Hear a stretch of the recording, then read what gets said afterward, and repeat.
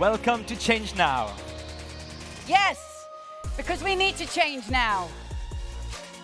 Now is when your impact story starts. Listen, get inspired by visionary changemakers, and be part of the change.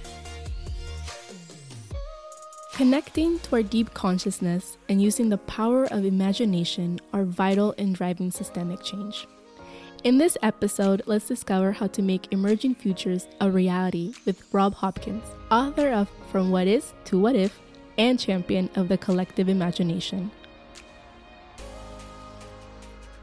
So I'm going to talk about imagination, and I'm going to talk a little about the future. The Institute for the Future in Palo Alto, on their window, it says, any useful statement about the future should at first seem ridiculous. I feel like as a movement of people who are trying to change the world in this tiny amount of time that we have, we're much too nervous about being ridiculous. I'm really here to urge you all, please, in the work you do, to be much more ridiculous, to be as ridiculous as you can. The idea that we're still going to change things with small little incremental steps is just absurd. Any idea that people come up with that doesn't seem at least a bit ridiculous is not ambitious enough at all. Recently, the United Nations published a report where they said any chance of staying below 1.5 degrees is over unless we see what they called a rapid transformation of society. So all the newspaper headlines and magazine covers went with headlines like this: 1.5 is finished, say goodbye to 1.5. Nobody said, why don't we do that rapid transformation of society thing? Why do we find it so much easier to make a headline like that than to say, let's have a rapid transformation of society? That would be really cool. It's not like it's working amazingly well at the moment as it is already. So I'm here to share with you something very exciting that's happening in my town where I come from. Inspired by this, a T-shirt I saw a young woman wearing at the Black Lives Matter protest in Washington. I've been to the future, we won. Gave me goosebumps.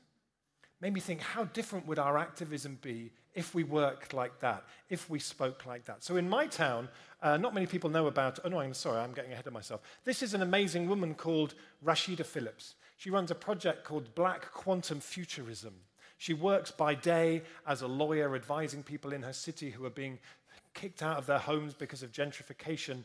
And at night, she runs this thing called Black Quantum Futurism, where she uses time travel as a kind of radical activism. She doesn't gather people's oral histories, she gathers people's oral futures. And she says, in the West, we talk about time as a linear process. We go past, present, future. She says in African understandings of time, traditional understandings, it's more like a wheel, and we're in the middle. And from that place, we can access many different futures, many different future outcomes and future scenarios. And so, as I said, in my town, we are developing, we have in fact developed the first fully functioning time machine in the world.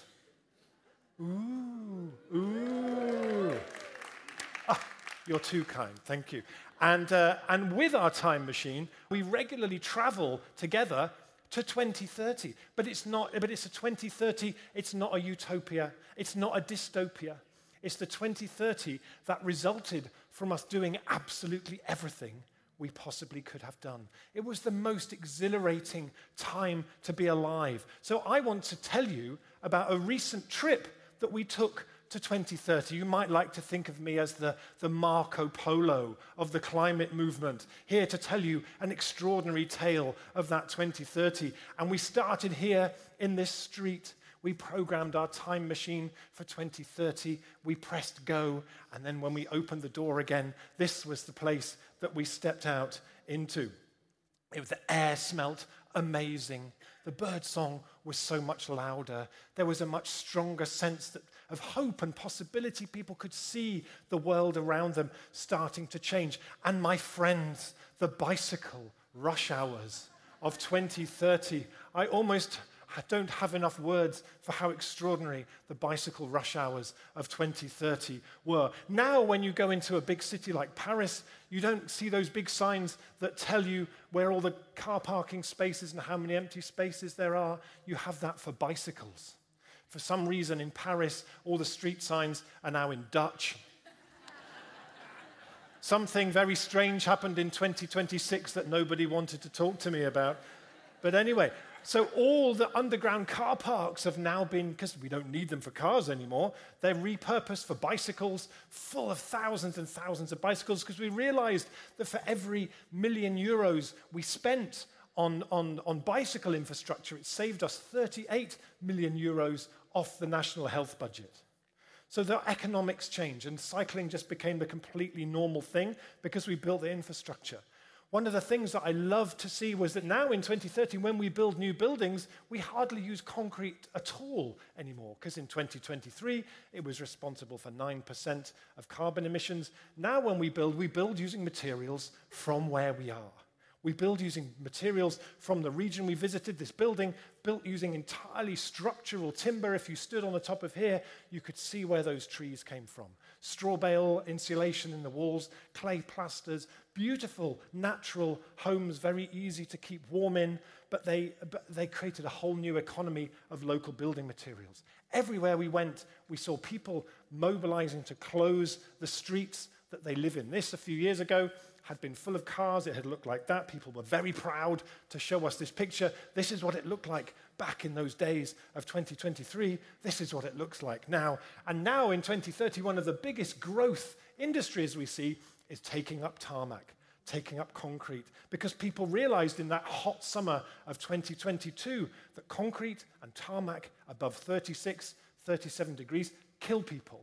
And we had to get rid of it. And it led to cities that were so much more, the air was fresher and so much more diversity in those places. So when we look back from 2030 back to 2023, what were the things that we could already see happening that were the beginnings of this? People had started to draw the future. This is a man called James Mackay, his beautiful drawings of the future that started to create longing.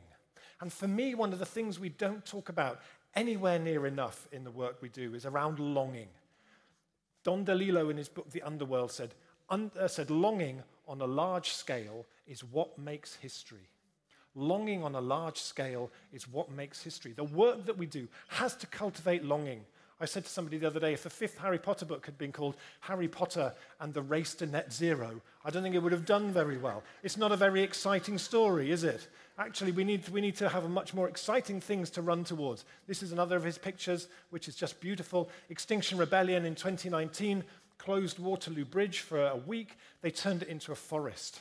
I call this a pop-up tomorrow. How do you take a place that people know really well and give people a taste of how the future could be in 2023? Recently, a group of activists rewilded Trafalgar Square for a day. How can you take places that people know really well and give them that kind of taste? And the transition movement, which I'm one of the people who's involved with that, which you can find in thousands of places, 50 countries, many places here in France as well, is the people who are just getting on with it, just starting now, planting the trees like this incredible transition group who've planted food forests all around their town. It's people who are just not waiting for permission, just starting to create that future in such a way that people can see it and experience it. Anyway, meanwhile, back in 2030, we visited this amazing place, this completely car-free place. Now many cities are just redesigning themselves, so there's no room, there's no need for cars at all. The most amazing, beautiful place, so many bicycles, trees, the air was amazing. What I want to share with you is that one of the reasons that we like to travel to 2030 is to make recordings of what it sounds like. So we can bring those recordings back to 2023 and play them to people. We call it field recordings from the future. So I want to play you a little 1-minute clip of what this area sounded like. You might like to close your eyes and imagine that you're in the Paris of 2030 with amazing trams, with bicycles, with birds and trees. And this is an actual recording from 2030. Ooh, ooh. Yeah, a little bit more excitement. This is an actual recording from 2030. How often does that happen? Okay, so you might like to close your eyes, and this is what it sounded like.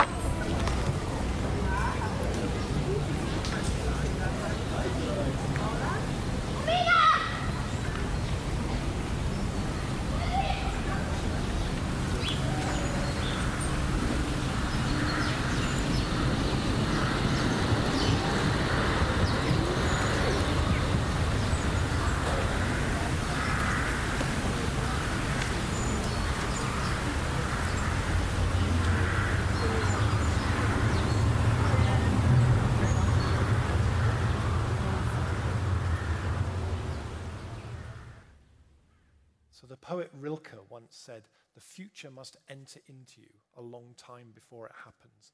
And I think we need to find all the creative ways that we can do that. The other thing we saw in Paris now, many what were underground car parks are now filled with mushrooms being produced for food, for medicines, for replacements, for leather. It's been a huge explosion. This was a place that we went to visit where a school that had been designed by the kids. The kids had been involved in designing their own school. And as it turns out, when you ask children to design their own school, they like to have a rainforest in the middle of the school. One of the things that we found as well was that by 2030, we had developed the humility to realize that beavers were much better hydrological engineers than human beings. And so all the uplands have now been left to beavers who have restored it. Huge explosion in biodiversity, huge amounts of water stored. Democracy is now much more based around citizens' assemblies, for all big decisions are made using citizens' assemblies at all the different scales. Most cities now have a civic imagination office, a place that facilitates people to come together and be really imaginative in how they vision the future. This was a place that we visited where the municipality had bought this land to create a food garden to produce all the food for all the schools in this place. Now, 80% of all the food eaten in the schools comes from this garden, and they found that it led to a huge change in the culture of the kids, of the families, and this model has now spread everywhere. Sodexo went out of business in 2027 because the year after Total, and because this was the new model that was needed, and it just spread everywhere like wildfire. One of the places that had really kicked this off was Liège in Belgium, who in 2014 had the question, what if in a generation's time the majority of food eaten in Liège came from the land closest to Liège? By 2018, they'd already raised 5 million euros from local people and started 27 cooperatives. By 2030, this model had now spread absolutely everywhere, became the new normal, and the renewable energy that was needed, more than half of it was in community ownership. So the communities owned from it, the communities benefited from it, and everywhere we went, there was that sense of excitement and delight about what's happening. Of course, to step back into 2023 for a minute, as William Gibson said, the future's already here, it's just not evenly distributed. Everything that we need to know, we're not waiting for anything. All of these things already exist. This is in Amsterdam, Utrecht, Geneva, Rotterdam, Grenoble, which is not an easy thing for an English person to say, Madrid, Lausanne in Switzerland, Freiburg in Germany, Paris, Bologna, and I didn't even tell you those stories, Montsartou near Nice, Liège. Everything is already there that we need. So just to finish off, what I do in my work is around this question of how do we cultivate longing? How do we find those ways that help people to step into that future in such a way that it creates a new North Star for them? One way is through comics. I'm starting to work with an amazing Belgian cartoonist to create a comic book about our adventures to 2030. I'm doing this music project where we're making music that uses these field recordings from the future as a really immersive thing. How do we use music to create nostalgia for the future? So I think I've run out of time to tell you that story. But so I'm just going to say thank you very much. It's been beautiful traveling to 2030 with you, and power to the imagination.